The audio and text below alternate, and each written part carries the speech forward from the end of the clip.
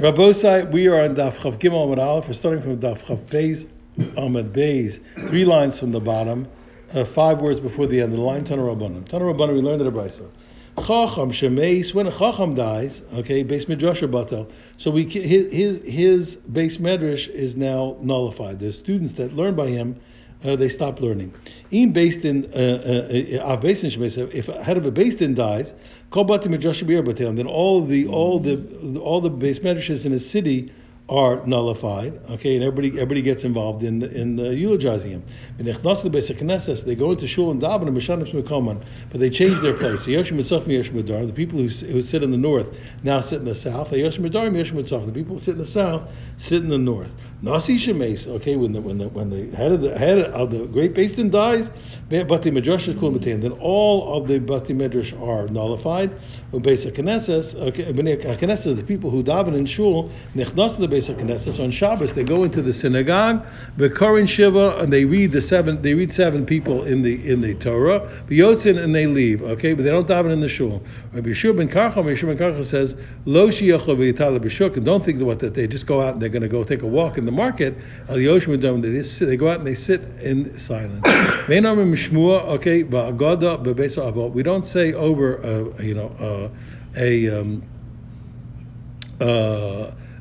sugya or an agada, okay, bebeis avel in the house of mourning.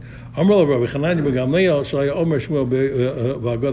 said about Hananya ben Gamliel that he would say the sugya in the beis avel. Okay, we'll see. That's it. If you're talking on Shabbos, the question of whether there's a Veilish on Shabbos or not. Tanabana, we learn. Abel Shabbos Rishona during the first week after the death, and he Yotze Pesach Beisah. He doesn't leave the door of his house. Shnia, the second week after the death, Yotze. Then he goes out of his house to the shul. Then he Yosheb Makoma, but he doesn't sit in his regular place in shul. Shlishis, the third week, Yosheb Makoma, he already sits in his regular place in shul. But he doesn't speak a lot. He sits quietly. Revi'is, okay, the fourth week, okay, Hari Hukacholam. Then he's just behaves like everyone else. He says no. He says Shabbos Rishona. Okay, lo yetze b'Pesach Beis. So there's no need to tell us that the first week after the death he doesn't go out of his house. Everybody's coming to his house to console him. That's all. It goes without saying. Ella, this is the lesson that was taught. Shnia already in the second Shabbos. Ena yotze b'Pesach Beis. Sorry. The second Shabbos. He doesn't go out. The second Shabbos he doesn't go out of the door of his house. Shlishis, the third Shabbos, Yotze. It means the third week. The third week, Yotze v'ena b'Yotze Makom. Then he goes out, but he doesn't sit in his place. Revi'us, the fourth week, Yosh Makom, he already sits in his regular place. V'ena b'daber, he doesn't talk a lot. Chamish is the fifth week. Hariu kachol adam. He's like everybody. So everything's delayed by 1 week. Tan Rabbanon kol shloshim yom. Kol shloshim linisuin. All 30 days after of the mourning, for the 30 days, the avel is also to consummate a marriage. You're right. He's also forgiven the consummate a marriage. After 30, okay, he is allowed to consummate a marriage. No, the first 30 he can't consummate the marriage even if he's only mourning for a brother or a son. After 30 he's allowed to get married even if he's mourning for a father or mother. But if let's say his wife died, he's not allowed to marry another wife until 3 holidays pass. Yehuda Mary says Regel Rishon V'Sheni. He says the first and second holiday after his wife dies he's forbidden to marry. Shlishi. But the third holiday mutter, he's already allowed to marry. He doesn't have to worry until 3 pass. Only just the first 2. If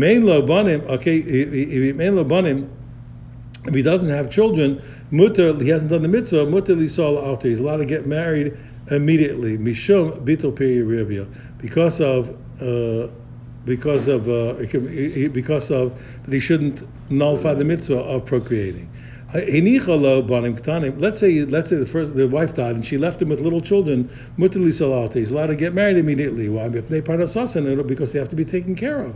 And we learn Maisa Shemesi Isha Yosef Cohen. One time, the wife of Yosef Cohen died. And he said to her sister, "Bevesa Kvaros, in the cemetery itself, Lechiu Parasius Bnei Chaseis, go and take care of the children of your sister." In other words, he wants to marry her. Even though he married her right away, he didn't actually live with her until after a lot of time. What was a long time? After 30 days. Tana Rabbana, we learn all the first 30 days of mourning legiyutz. It's forbidden to wear pressed clothing. The same law applies to new garments. Even old ones that come out of the press. Because why? They look just like new clothing.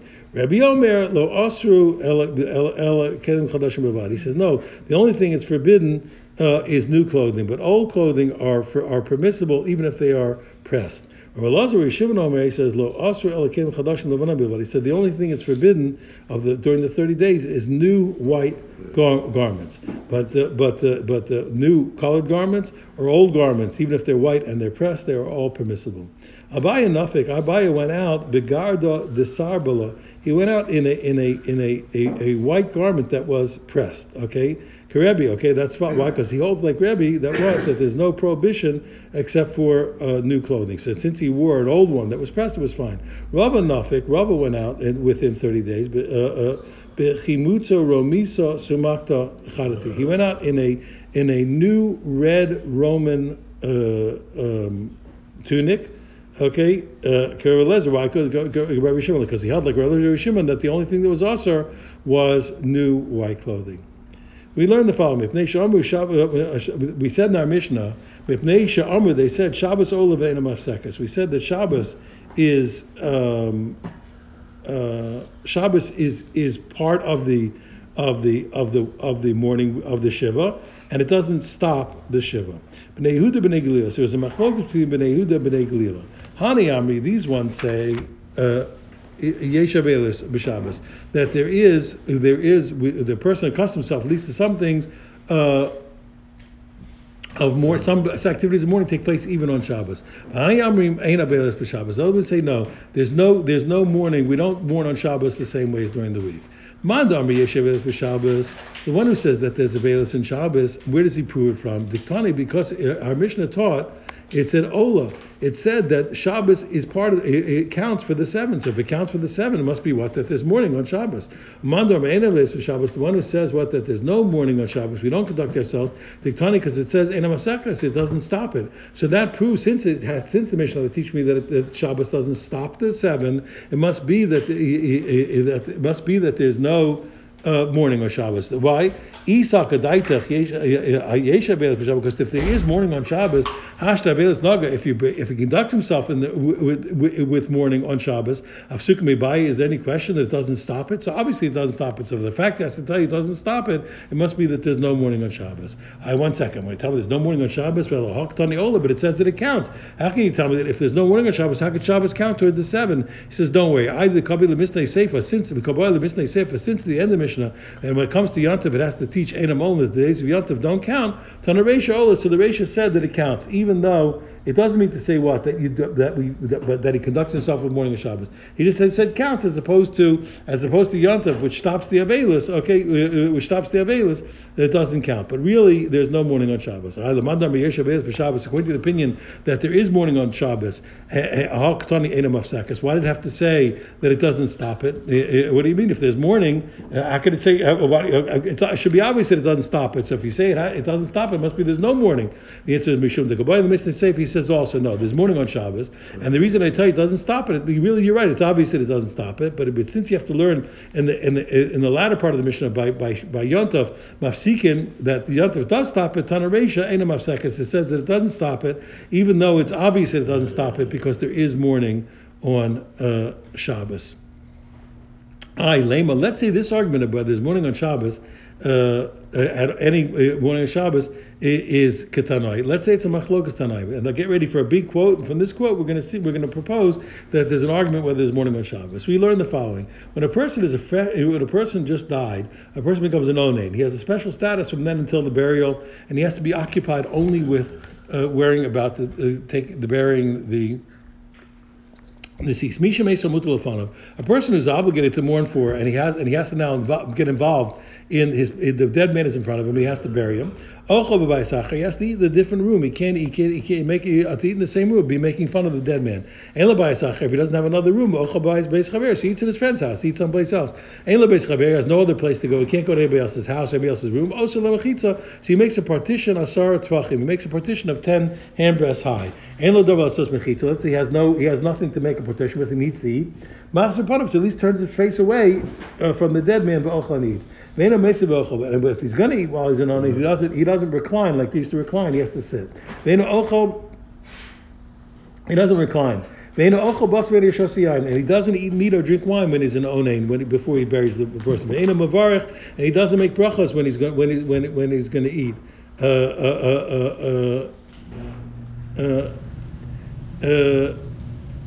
He doesn't make brachos. And nor can he make the zima, the imitation to benching. People can't make a bracha for him. He can't make a bracha. Other people, they can't make a bracha for him. Nor do they include him in the zima to be one of the three people. And he's exempt from Kriya Shema, from davening, from all the positive precepts of the Torah. He's exempt. Shabbos, let's say it's Shabbos, and he's an onain, then he can recline and eat. He can eat meat and drink wine. He does make the bracha after eating. And he can be part of the invitation to bench. And people can make the bracha for him, and they can include him in the zimun. And he's obligated for Kriya Shema and Tefillah, but Tefillah doesn't make sense. You have to take it out because it's Shabbos. He's obligated in everything on Shabbos. Gamliel says, since he's obligated to all these other things on Shabbos, he's chayav in everything. What's he talking about? Rabbi Yochanan, he says, what are they talking about? He didn't say explicitly. What's the argument? The answer is Tashma Shemita Ikbenayu. They're arguing about whether on Shabbos, when he's in Onan, whether he can have intimate relations. The first opinion holds that he can't have intimate relations, even though he does all the other things. And Rabbi Gamliel says, no, once he has to do all the other mitzvahs, he has to do the mitzvah of procreation also. So my love, so we have to say, what's the argument? So what's the argument? Why does the Tanna Kama hold that he can't have intimate relations? Or really holds he can? Must be what? The Mar Savi Yeshev Beis B'Shabbos. It must be the Tanna Kama, the first Tana holds that there's mourning on Shabbos. So Mar Savi Eina Beis B'Shabbos. And Rabbi Shimon Gamliel holds that there's no, Rabbi Gamliel holds that there's no mourning on Shabbos. Well, so now get out of here. I can make a comparison between when a person is between the death and the burial and a person who's after burial in the week of Shiva.